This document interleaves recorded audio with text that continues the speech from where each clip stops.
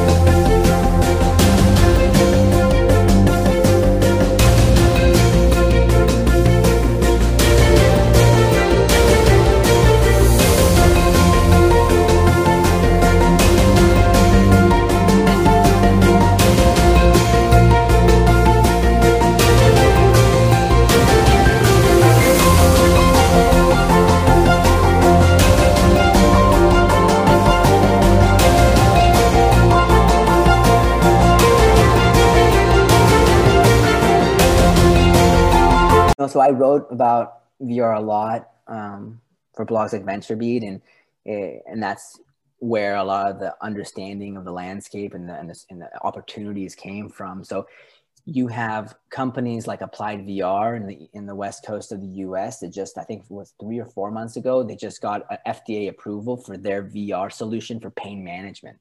You know, you have solutions for isolation therapy. So, you know, a lot of older adults or people in general are stuck in their homes. And, you know, it's been proven, at least in some research, that being isolated from human contact can be as bad as like 15 cigarettes a day kind of thing, right? And for someone who's, you know, susceptible to cognitive impairment, they can actually accelerate that deterioration. So they've used VR very effectively. My last article for VentureBeat was specifically on this topic in September 2019, on being used to, you know, battle isolation and the effect that has on the elderly. But pain management, desensitization therapy, like what I mentioned about my phobias, it's been used for actually, I think, 25 years in clinics, just with the most horrible devices and content compared to what we got now.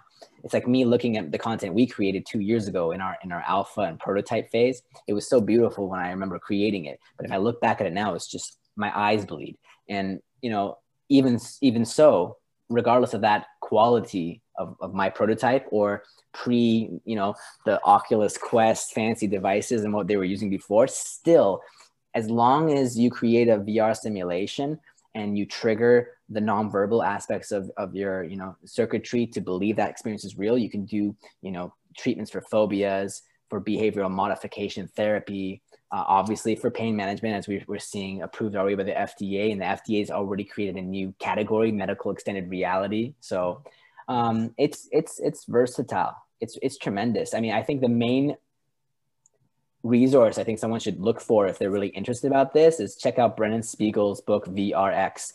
Brennan's part of the team at Cedars-Sinai. He is one of the craziest pioneers in this sector, along with Adam Ghazali of Akili and Neuroscape. In fact, Akili just had their Endeavor RX game declared the first video game, not VR, but first video game back in June 2020 as a prescribed treatment for pediatric you know, ADHD. So I mean, it's all over the place, and VR will be used for so many of these applications. And there's more work. I don't have the evidence at hand, but I think work being done to look at how VR could be used to augment pharmaceutical therapies, right, for various indications. Yes, I'm an advisor for PNI Therapeutics. Charles Silvestro. He's creating simulations that are designed to amplify the placebo effect in one respect, and in other respects, just by pairing a digital solution, but an embodied digital solution such as VR or augmented reality, to pair it with a pharmaceutical drug and have that marginal outcome, that synergy by pairing the two things together to ultimately, improve adherence, obviously, but more than that is, try to amplify the healing effect, whatever that really is. But explore that.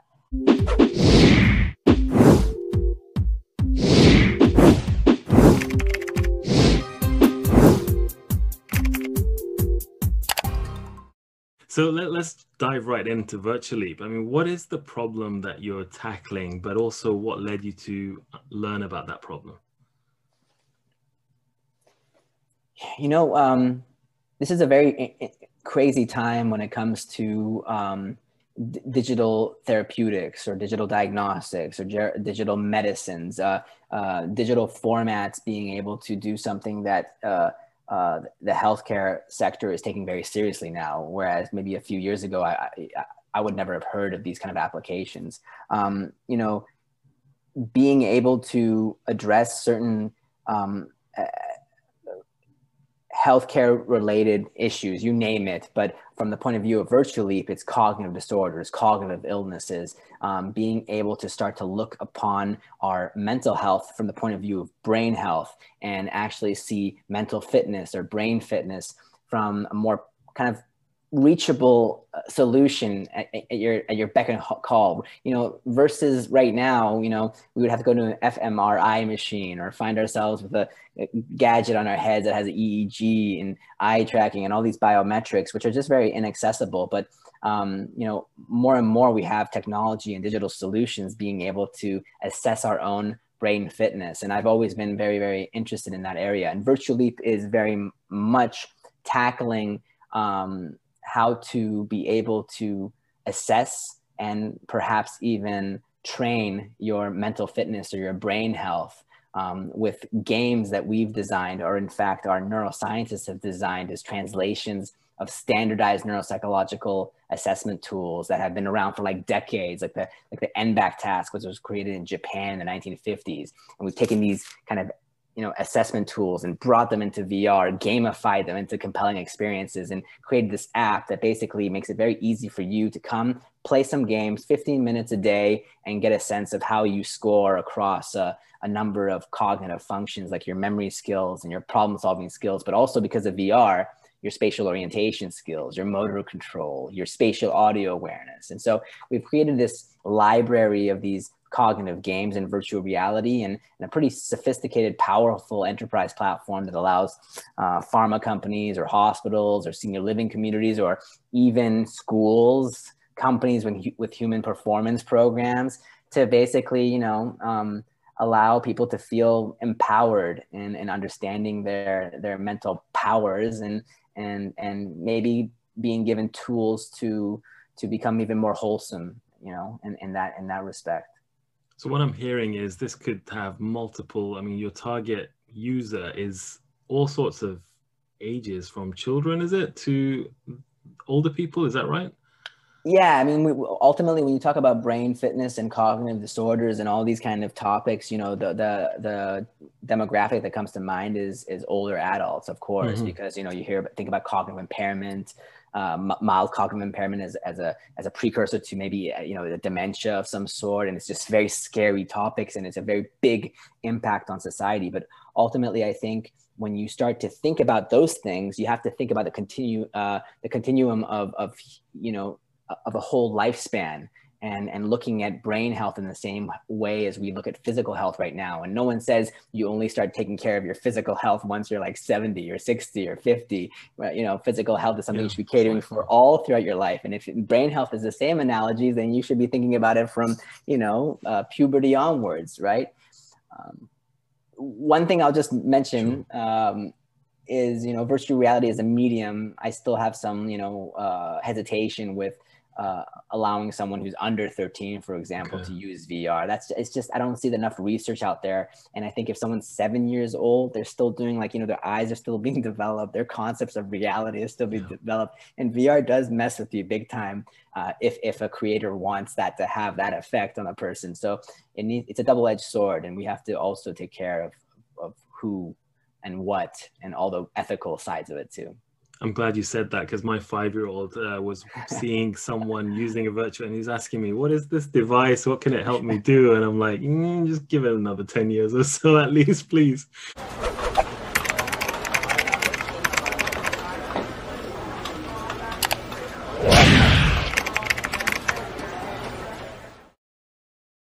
Let me ask you, who is Amir? Like, what led you to becoming a health entrepreneur? Yeah, thank you for having me. It's a really, like, controversial question from my point of view, because I find my life to be a very meandering road. I'm a market researcher by trade, grew up in Canada, spent a stint of time in the Middle East, Dubai, becoming a games publisher, representing some of the biggest, mobile games and localizing them for the Middle East region, and then taking stabs here and there in the social impact space. And about 5 years ago, I started writing for VentureBeat and TechCrunch on virtual reality, and I was writing without any pay. It was just like writing, and I just wrote dozens and dozens of articles for about 4 years, where I was on the hunt for critical use cases for this technology. And why? Well, I'm someone who has a very deep-seated interest in psychology, typology of personalities,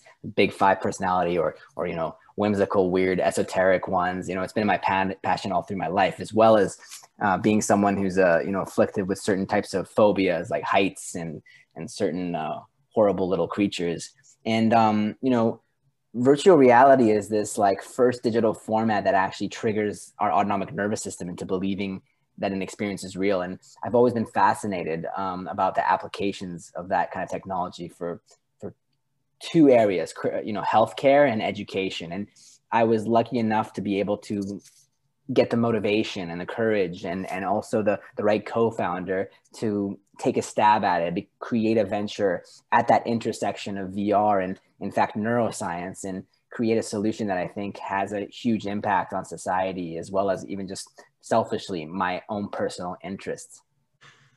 I love people like you who come from non-health backgrounds traditionally, but with a ton of experience, a ton of perspectives and experience that you bring to the table as an entrepreneur, but just as a professional through and through. And you pivot into the health sector for one reason or another, and you bring so much insight, add so much value, but it's also not easy.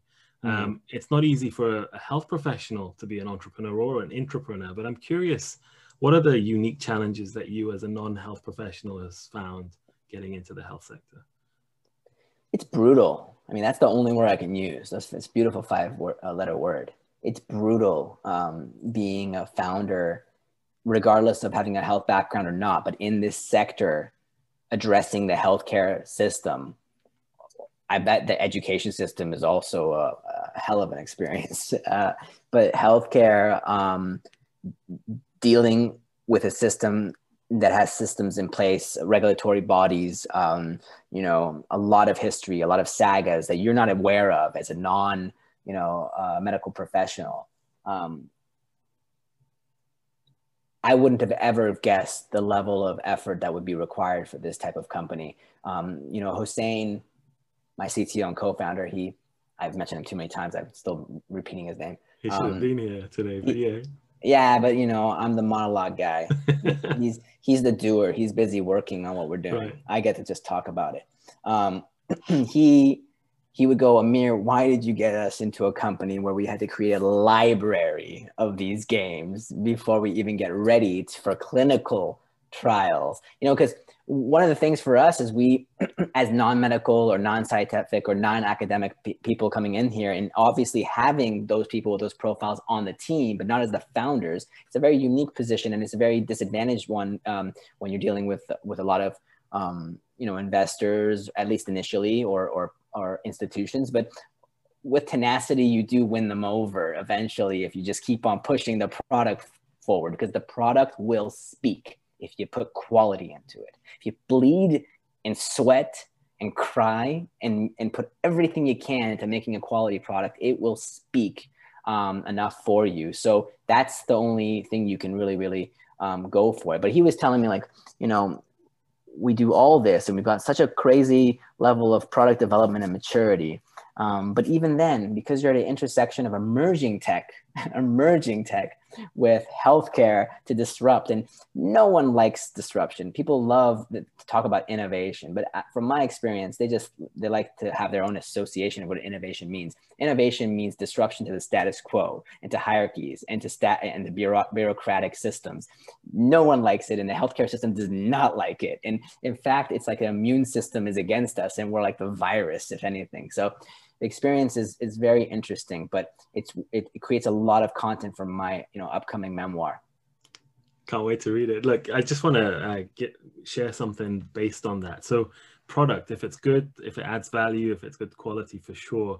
One extra thing that I've observed from, I mean, I talk about it in the link in the description below, but in just pharmaceutical industry, and when they bring a drug to market, other than the research, they spend years. I remember when I was a doctoral student in the States, we had a guy who was on the sales and marketing team for Viagra, and he came to try and do a bit of a recruitment, but he was telling us what they would do ahead of bringing a drug to market. Even before all the results of the clinical trials have been published, they would set the scene. They would do raise awareness, write articles, just raising awareness about the problem. And they know they have the solution, and then they start introducing the solution, get a community, get a movement, and then so that basically they're ready to adopt as soon as you give them the solution. And that's one thing that often entrepreneurs, this is not about you, by the way, Amir, but often entrepreneurs come up with, is that they know a problem, they know a solution, but they haven't built in the marketing that needs to take place beforehand as well as afterhand. So that's the only thought that I would add to that. I don't know if you want to come back on that before I follow up with another question. It's just, it's a good point for sure. It's just, and I can't say my experience as an entrepreneur is the quintessential experience of entrepreneurship, and because I know from a fact of being someone who writes about startups and written dozens and dozens of carefully studied stories of other people going about a particular solution. Each one is so individual, and some of them are really actually not that unique. They're all kind of paired to get lumped together in this SaaS kind of solutions and stuff.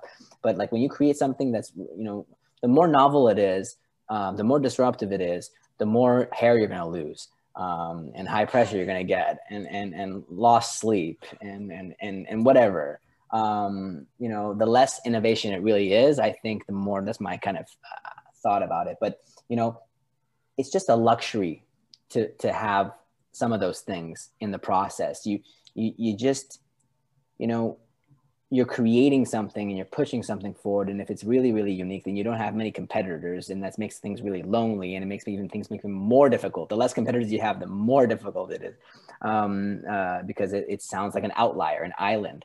And ultimately, you just have to do what you have to do to just go one step forward in whatever direction you can, at least in the early stage. When it comes to marketing and these things, and pharma companies having that privilege of billions of dollars of bank account funds and things and personnel. But when you're a team of 3 or 5 or 10, it's just, whether it dies, it's going to be like that. And so really it's all about just not dying. Yeah, I get it. And getting to the stage where that marketing or the other stuff comes in, and it's important, but if you're dead, it doesn't matter anyways. And so, it's a very complicated matter, but also a very simple one if you just kind of just figure out what's the next step.